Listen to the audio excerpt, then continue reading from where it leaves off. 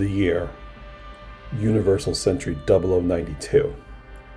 Neo Zeon, led by a familiar face, sends a group of special forces to Earth led by Frederick Braun on a vital mission.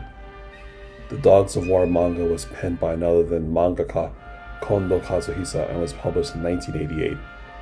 This will be the basis of Season 4 for the Gundam Book Club. Spoiler alert as always. It features events between Double Zeta Gundam and Char's Counterattack, so if you haven't seen these shows yet, then please be warned. It has been more than 10 years since the Battle of Abawaku.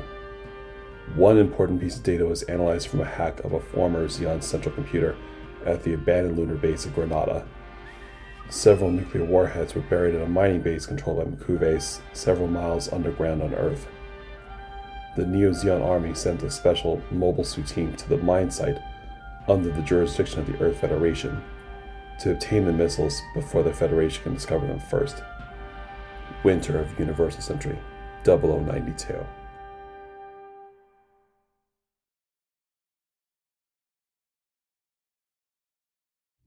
Chapter 3. Sea. Umi. The Garadoga team is presently loaded into the Mad Angler subs. Once loaded into the specially designed mobile suit hold, the submarine sets sail. Deck personnel prepare to dive immediately. The submarines then submerge into the depths of the Atlantic Ocean to set sail for their intended destination. Meanwhile, in the mobile suit bay of the submarines, technicians prepare the squad of Garadoga units for their next assignment. Several officers were overseeing the needed prep work and issuing orders.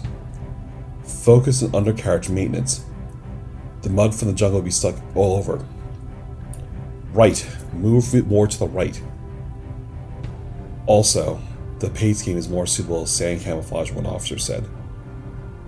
A deckhand said, Roger.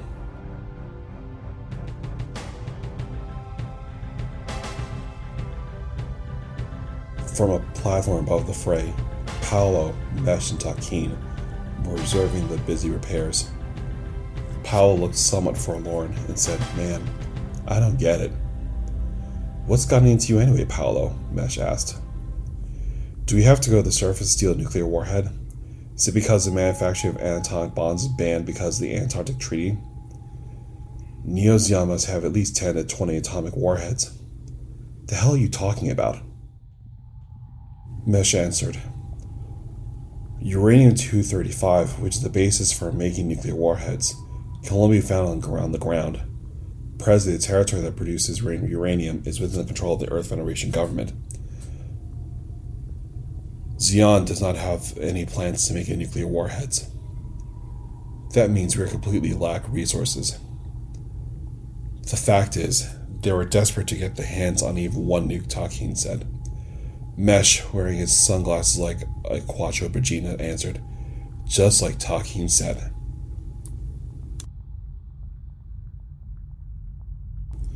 Meanwhile, on the bridge of the sub, an operator was seated behind a display. An alarm started to ping. The operator turned and beckoned the captain over to his station. What's up? The captain asked. Detected the sound of a screw propeller of a small ship approaching. The captain ordered the ship to stop and raise the periscope. The submarine commander looked through the periscope and looked out of the surface for any contacts. A small warship came into view on the scope. The captain spotted the ship and said, Is that it? The captain then bellowed, Enemy destroyer approaching. Dive, maximum speed and hard to port.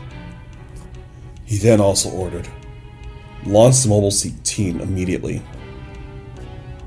The Federation destroyer spotted the sub and launched several modified GMs meant for underwater usage. In response, the Mad Angler team just deployed their Zugok team from the belly of the subs, just like from that first episode of Gundam 0080.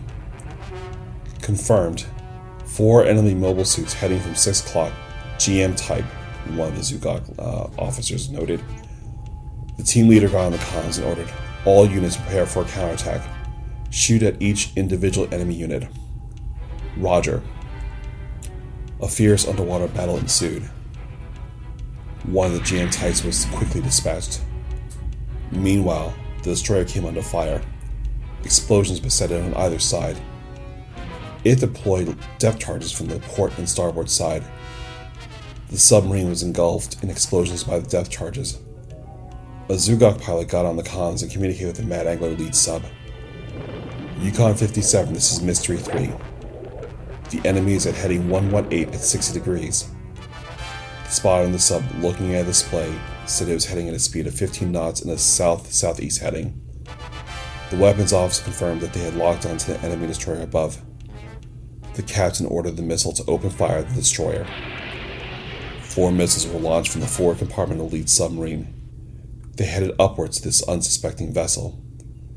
The destroyer detonated and a massive fireball could be seen. The Federation ship was lost with all hands on board, along with the remaining GM types.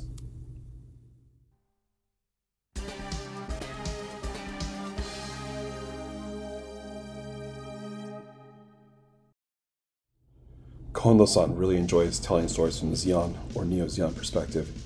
He had mentioned as much that he felt that the Zeon forces were underdogs and gravitated to her side in his interview.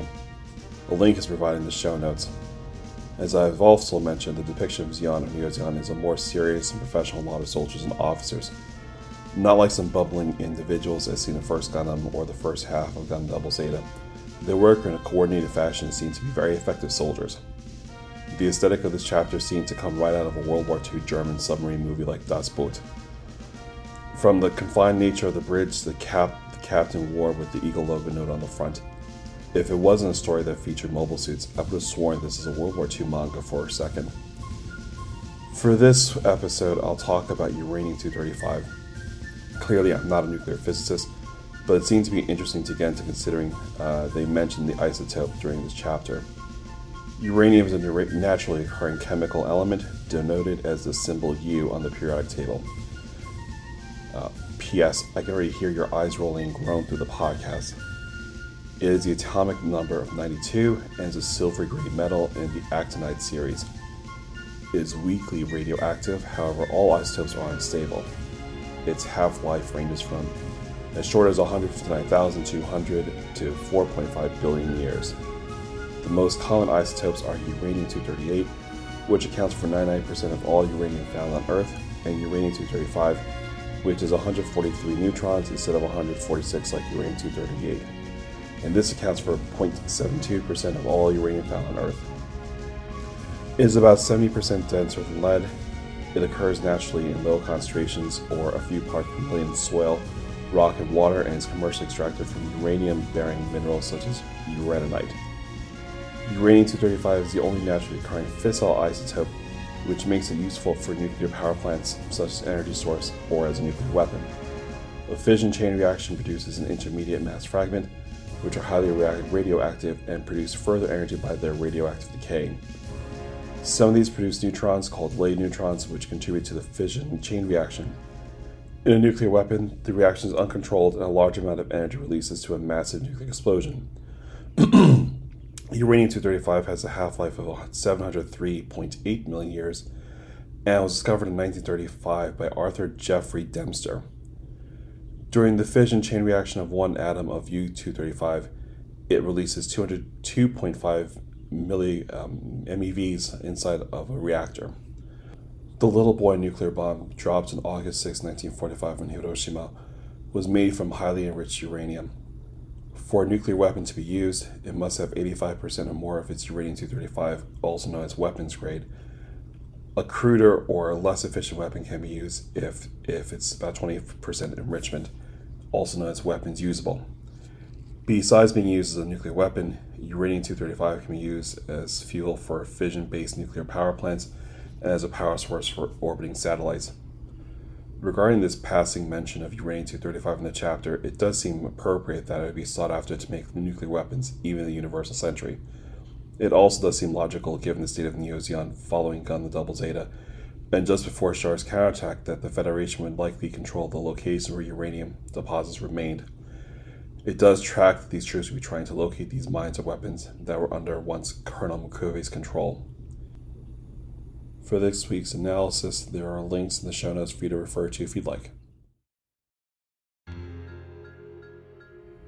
Next episode, Chapter 4, Joriku Landing. The Mad Angler submarine group left the east coast of South America and set sail for the Hormuz Strait. The special ops team stood ready to engage with an unsuspecting Federation force.